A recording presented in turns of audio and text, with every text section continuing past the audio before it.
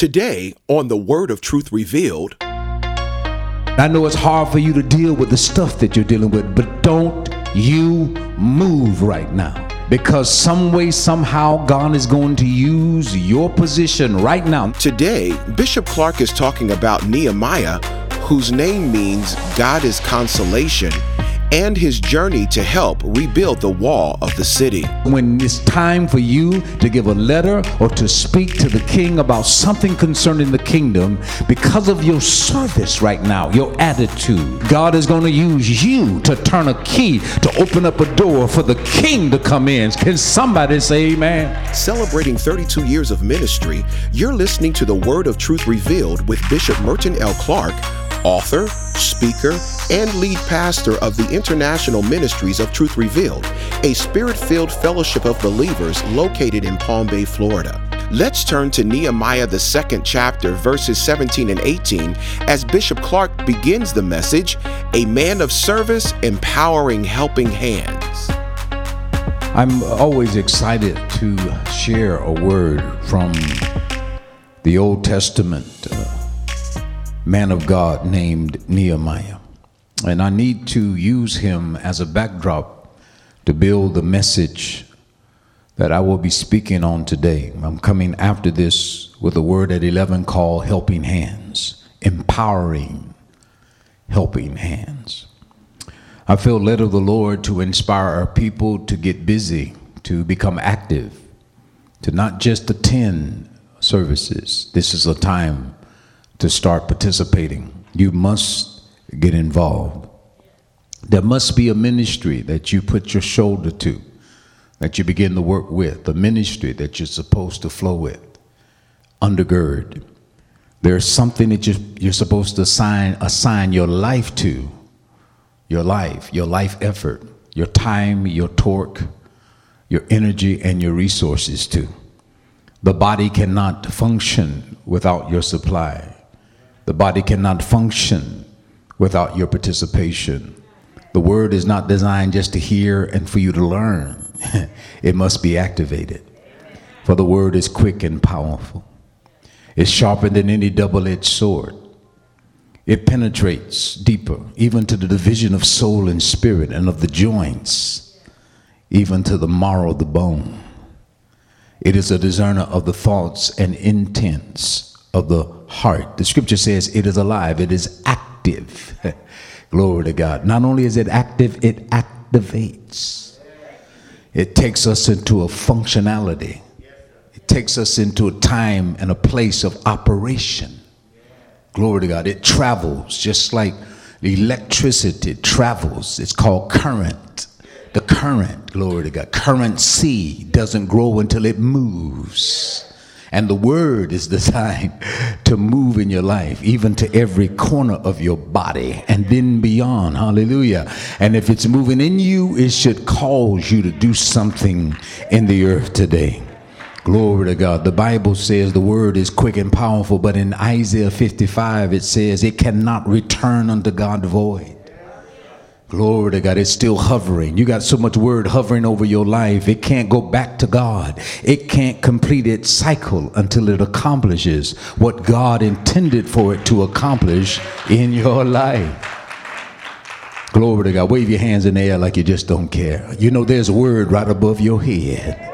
There's some word over your head. There's healing over your head. There's deliverance over your head. There is sanctification over your head. There's activation over your head. There's hope right there over your head. Glory to God. I just want you to start pulling it down. I want you to start prophetically pulling it down. Just start asking God to let it activate something that you've never had in your life. It can't go home until it accomplishes what God sent it to do. I said it can't go home until it accomplishes.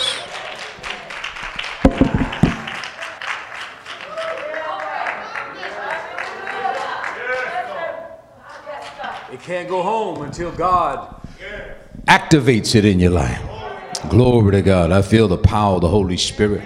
And I believe someone is going to access the power of God. I need to deal with Nehemiah. He said, I told them When I had an assignment, I told them, I shared the good news that the hand of my God had been good or mighty or powerful upon me. How many of you want the hand of God to be good upon you? In other words, not only is it good upon you, but others can see that God's hand is on your life. God wants the world to know that he's with you. God wants the world to know that he's with this ministry.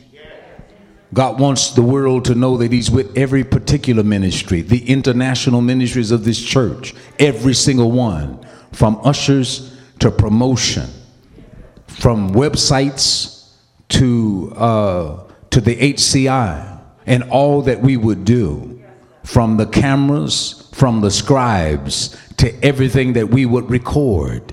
God wants the world to know that his hand is resting mightily upon you. And God is inviting every single one of us to get involved. Can the church say amen? Nehemiah. His name means God is consolation. I would encourage every single one of you to do research on your name. It's good to know what your name means. I always encourage our people, please pray before you name your children what you name them. I don't know what Shekwikwakatsakatsa means. Don't name your kids stuff because it sounds good. Whatever you name them, you're calling them that every day. I know somebody that named their child Lucifer. This is absolutely absurd. Don't ever name your baby that. Mirror, mirror on the wall, who's the fairest of them all? You don't need fairy tales. Glory to God. Rockabye baby, from the treetop when the wind blows, the cradle will rock, and when the bough breaks, the cradle will fall. Then comes down my baby, cradle and all. Why would we sing that over our children? Sounds good, nursery rhyme, but listen to the words. I'm leaving you to the chance of a high tree. When a storm comes, you will fall. And the things that hold you dear will be broken in your life. We need more than just nursery rhymes. We need truth revealed in our hearts and in our minds that's going to catapult us to new dimensions. Can the church say amen? Amen. Nehemiah's name means consolation. He was given that, I believe, by the leading of the Holy Spirit from his parents, that some way, somehow he would give consolation not only to his family, he gave consolation to an entire city and then ultimately a nation. The patriot and the governor of Jerusalem. Notice the patriot, the man of character, the man of dignity and strength, who helped rebuild the wall of the city.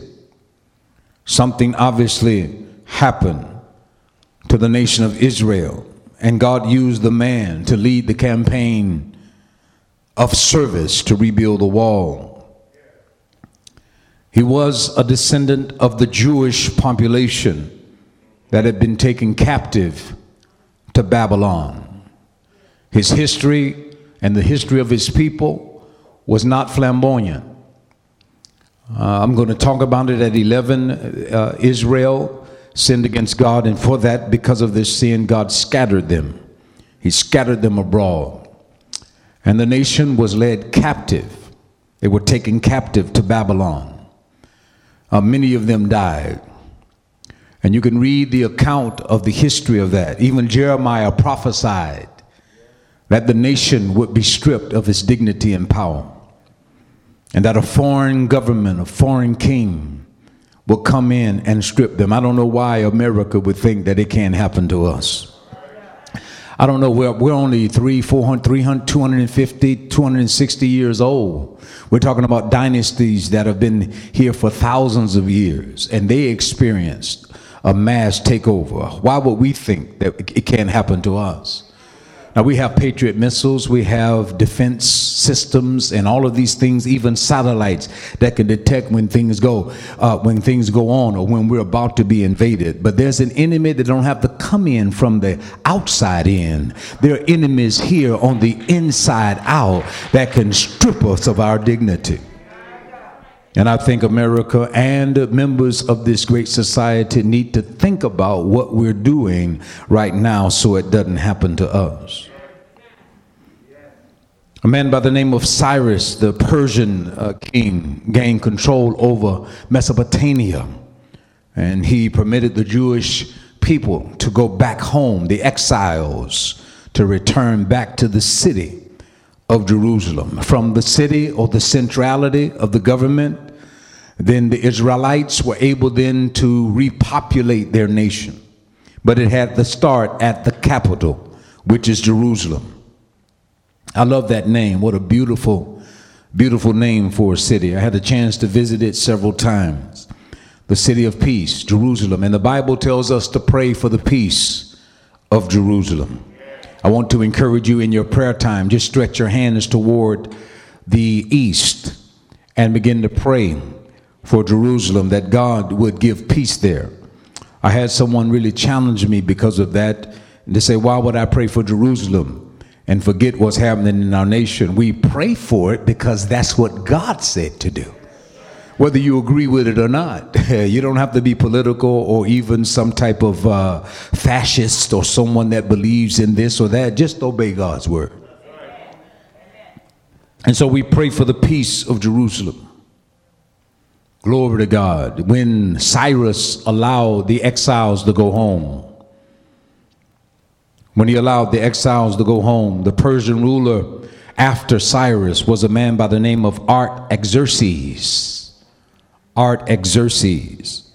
Nehemiah happened to be strategically positioned in this man's life, this mighty king in his life, as his cupbearer. Therefore, because he was the cupbearer, very close to the king, serving the king gave him ear when it was time to rebuild the walls. And I don't know if you know it or not, but your present position, not the one you're about to obtain, but the position that you hold right now, is very strategic to the kingdom. And I know it's hard for you to carry the cup. And I know it's hard for you to deal with wicked leaders. And I know it's hard for you to deal with the stuff that you're dealing with, but don't you move right now. Because some way, somehow, God is going to use your position right now, not the one that you're going to be in. He's going to use where you are right now. He's positioned you so when it's time for you to give a letter or to speak to the king about something concerning the kingdom, because of your service right now, your attitude, your disposition, your mindset, the word is activated in you, and you're doing what you do. Even if you have to cry, you're doing what you need to do and maintaining it strong. Your feet are established. Hallelujah. You have the right mind, the right disposition, your right place. You're doing everything you need to do. God is going to use you to turn a key to open up a door for the king to come in. Can somebody say amen? I want you to give God praise for right here and for right now, not for what's coming, for right here and right now. You are strategically placed to do a mighty work for the Lord. I don't believe you caught that, but I'm going to say it again. You are strategically placed right where you are to do a mighty work for the Lord. I know it's tight, but bear your cup. I know it's hard, but carry the juice. I know it's struggling. You're struggling right now, but don't let the grape, hallelujah, the wine fall on the floor. What's in your cup is strategic. What's in your cup is strategic. What's in your cup is strategic. God has begun to wring out and to put some juice in your cup that's going to find when you give it to the king, it's going to open up some doors. Hallelujah. For the king to come in. I'm tired of praising God just for future events. I need to praise him for where I am right now. You need to get your faith saved. You need to stop talking about what you want and where you're going, and give him glory for where you are right now. There's an anointing on what I'm saying. I said give him praise for where you are right now, not where you're going, where you are right now. All of the hurt and all of the setback, thank him for where you are right now. Hallelujah. Hallelujah. Hallelujah. Hallelujah. Hallelujah. Glory to God. If you can't praise him for where you are right now, you don't understand that switch in your attitude. The switch in your attitude is preparing you for the task that you have to do. Glory to God. There's favor that he wants to add to you right now. There's favor that he wants to give to you right now. There are doors that he's opening up for you right now, but you got to learn how to thank him for where you are. Glory to God. Nehemiah was a patriot and a governor. He had both of them on the inside, but he's now in this particular setting, he's now the cupbearer of a foreign king. And he could have easily have said, I don't know why I'm here. And I don't know how I got here. And I don't deserve to be here. I know there's promise over my life. But instead of me complaining, I'm going to serve well. Glory to God. I'm not going to wait until I'm promoted to serve. I'm not going to wait until my name is called to serve. I'm not going to wait until people recognize me. I'm not going to wait until all of them have to see that God was with me. I'm here to tell you God is with you right here and right now. Serve well. Serve well. Nehemiah learned the deplorable condition of the returned exiles when he visited Jerusalem. Because he served well, he asked for permission to visit his homeland. Because he carried the cup well, he did not spill the juice. When you don't have a good disposition and you have to serve somebody, you'll just set the cup anywhere. How many of you been to a restaurant and the waitress or the waiter had an attitude? You've been around them. They tired. They don't want to do what they do. They don't like you. They don't like the dresses that you have or the suit that you're wearing. They got a problem with you. And instead of setting the cup or the bowl of soup down right, they just plot it down. And you can look at them and say, I don't like this waiter. I don't like this. I don't like this waitress. Get me another one. I want to talk to the manager, because how you serve is just as important to God of what you're serving. Some people think because they got God, they can be mean and have an attitude. But it's not true. Hallelujah. If you have him and he's the Prince of Peace, when you serve, you should show forth the peace of God. Glory to God. If you're with him and he's got all power in his hand, you need power to blow your nose and to hold your attitude when you don't feel right, and still display the fruit of the Spirit in a hostile environment. Glory to God. Hallelujah. And Nehemiah, because he served well, he asked for permission. He didn't say it's my right. He asked for permission to go home to check out his homeland. And when he got there, the Bible says, hallelujah, that the wall of the city was broken down. Number two, the gates were burned. Not only was the wall broken down, but the gates, the entrance to the city was burned. And the people were in great distress.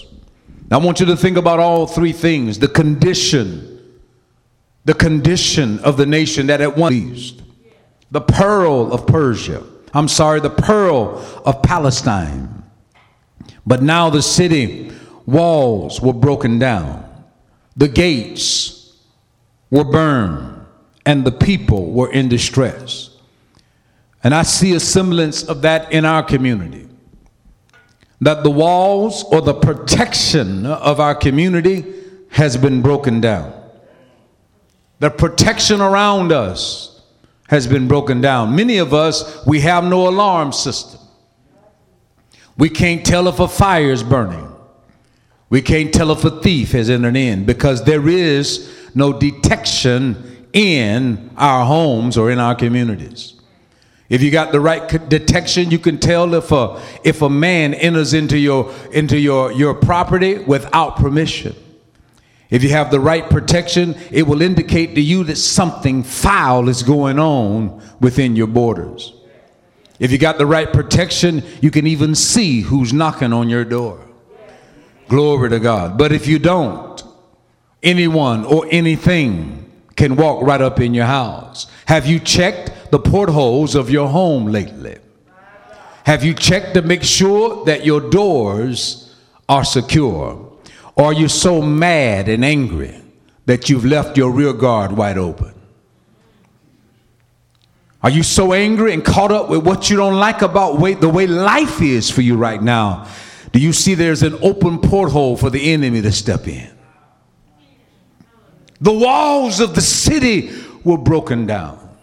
Glory to God. And you'll notice in the book when Solomon began to make sure that everything was in place as it relates to the gates of the city, the book of Revelation says there are 12 gates to the city. I had a chance to see Israel, hallelujah, and to stand in the Garden of Gethsemane, which is the proximity of the Garden of Gethsemane allows you to look right into a gate that enters into Jerusalem. So if you're in the Garden of Gethsemane, which is a small garden, and it's not a huge garden, but it is replete with olive trees. I'm talking about an unusual looking tree that produces olives. And if you're standing there and you look over, you'll see an incline and it goes right into the gate of Jerusalem. But the Muslims have put a graveyard there. The Muslims have buried their dead there, hallelujah, to say no one will enter into that gate. Because it is defiled. It will defile the Israelites if anybody walked through a graveyard to go into the holy place, even according to their law. But while I was praying in the Garden of Gethsemane, I had a vision that Jesus touched down on the Mount of Olives, and he went back to the Garden of Gethsemane, and he decided to walk through that gate. Hallelujah. But when he started walking there, the graves opened up. When he started walking there, dead bodies opened up, came up out of the grave, and made a path for him to go through the gate. And I want you to know, even though the walls are torn down and the gates have been burned, if you can get Jesus on your side, hallelujah, I don't care what has happened to block you from going through that place that God has predetermined you to go. I don't care how it's been burned. Even the dead will have to rise to allow you to enter into the place that God has predetermined for you. Let me just help you. Whatever's blocking your promotion, God is going to cause the dead thing to rise and get out of your way so you can enter in. Woo. Come on, give him praise.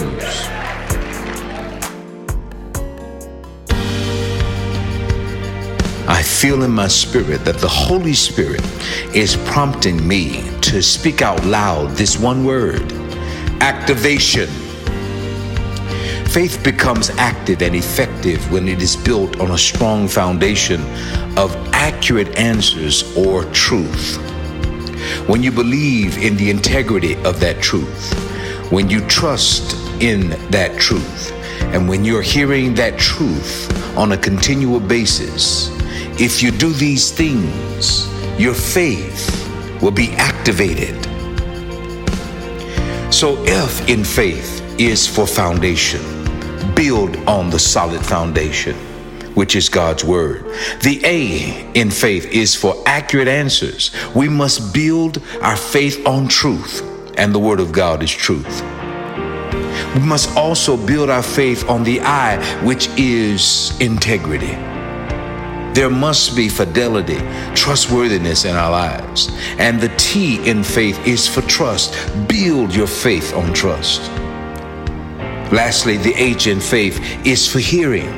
Hear the word of God. Faith comes by hearing, and hearing by the word of God. And the more you hear, the more you trust, the more integrity you have, the more accurate answers you stand on. The foundation that you will build will get you ready to activate, to make movement in faith.